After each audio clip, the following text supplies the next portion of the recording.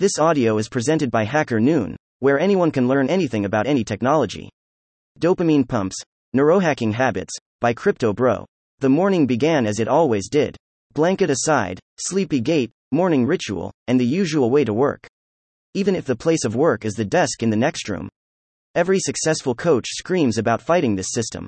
But in fact, you don't need to fight it. It's enough to understand how it works and use it to your benefit. That's what neurohacking is all about. Dopamine mining in the 21st century, inflation.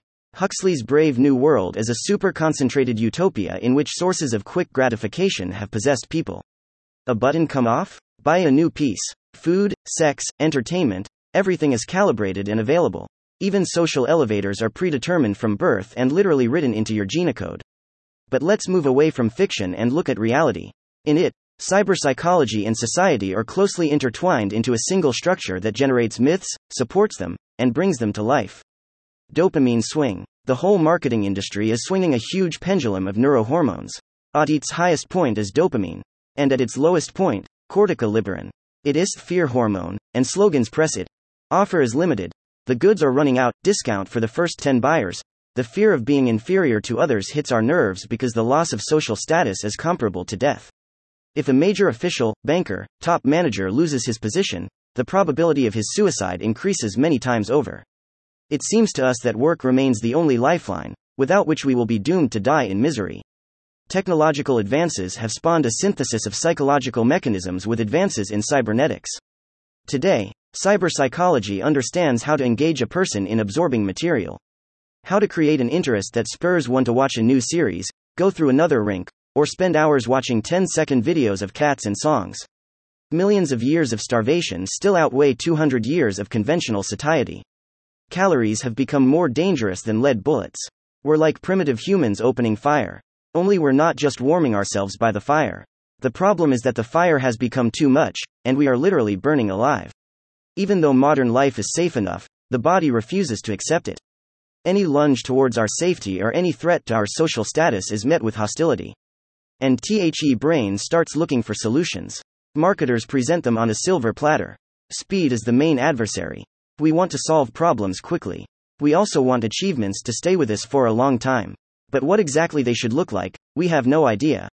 To be more precise, we stopped having about since childhood.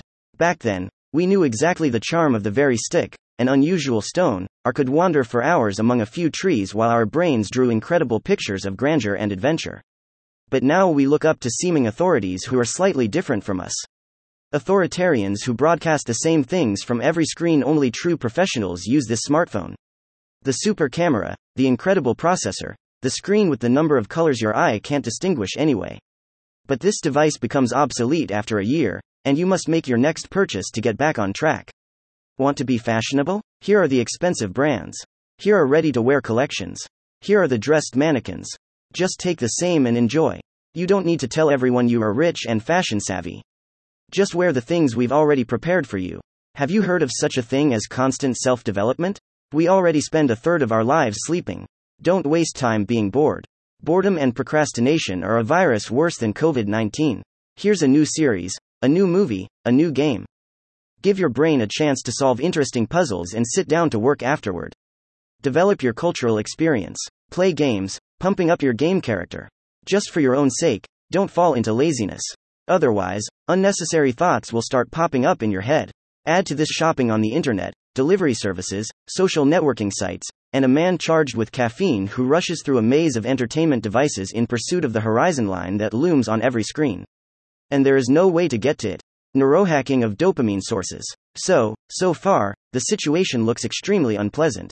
There is a huge target on everyone's forehead, into which a beam of information stimuli is relentlessly beating. It is almost impossible to escape, but there is a way out. Neurohacking is not about taking grandmother's drugs to enhance brain activity. It is a way of life formed from understanding cognitive behavioral principles and working not with the form of stimuli but with their essence. Power of habits, step on the system. It applies to people with any type of addiction. Alcohol, drugs, and gambling become a natural ritual, like brushing your teeth or the route to work. To beat the system in the literal sense of the word is impossible. After all, fighting it will already be a reminder of its existence. Therefore, Use switching a notepad or text file in which you write down 3 to 5 events every day that brought you a moment of happiness. A beautiful sunset, a walk after the office, a dog you petted, a delicious lunch you made yourself. Allowing boredom. Boredom and procrastination are the same as a fever during a cold. It's only worth bringing it down when it's critical. Boredom indicates that you are doing something meaningless. And, quite possibly, there are more productive areas that need your attention. So it's worth giving them a little more attention. Cleansing. I think you know the feeling of not wanting to go to the shower. And then you don't want to get out of it. Same thing with dopamine. Walking on the landing with your smartphone turned off and not even music in your headphones. It seems like torture, but it will be extremely difficult to complete once you start the walk. For starters, you don't have to take it seriously. You're not struggling. You're not giving up habits. You are trying a new way of life. Everything is available to you, and nothing is beyond your control. This is the basis for the principles of Stoicism, which serves as a great balancing act when categorizing personal values. Shifting focus. What is stigmatized by marketers? What's written above as a child's warm-up? Like morning exercise compared to professional sports. Only your main competition is all the mass marketing. Because to find happiness, you don't need marketing attributes. Comparing yourself with images on advertising posters is similar to biting your nails or lips. It is a kind of 21st century self-harm. Cyberpsychology studies the tools used in the media by people and companies. These tools dictate the precepts of a successful, productive world. But their status quo can be disrupted by an alternate view conjured up in the mind. You don't need a new keyboard, a smartphone, or a branded notepad to be successful. You can afford all of those things. But it has no power over you. Buy things to get a dopamine boost. But remember that they are only things, and you can easily gift them to loved ones. Or part with them with no regrets. Happiness, like success, cannot be an attainable goal. Like, for example, a profession. It seems that here I will become a freelancer and will type on a chaise lounge on the island. But the screen glares, the charge is not enough, typing is uncomfortable, and it is generally hot. Happiness, success, and freelancing are states, but not an end in themselves. And it is almost impossible to acquire them. Your lifestyle will always seem miserable to some people, and someone will be shocked by its luxury. As Peter H. Diamandis wrote, there are two kinds of poverty. Absolute, when you have nothing to eat, and relative, when everyone else has the 12th iPhone, and you have only the 11th. You already have everything you need to experience pleasure and happiness. But it's like comparing a home chandelier to the 3D hologram from the Blade Runner make. Advertising will always be brighter and more attractive. We will never own the products of the marketing world but only rent them, committing to changing sets of clothes, appliances, and even our personal data.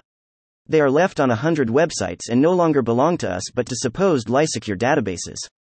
Is dopamine gluttony so bad? It may seem like a fierce criticism of modern society and consumer culture. But not. It's more of an illumination of the situation as a whole. Marketing does put pressure on the mind, but companies can't do otherwise. But we can. There is already a culture of alcohol consumption in society. So why stop at just that? A culture of consuming gaming content, media content, marketing content. The excessive stimuli pushing on the dopamine receptors can really be bypassed. It's enough to choose your own goals, instead of being guided by marketing tricks. And yes, you just took a ride on the dopamine corticoleberine swing. Thank you for listening to this HackerNoon story, read by Artificial Intelligence. Visit hackernoon.com to read, write, learn and publish.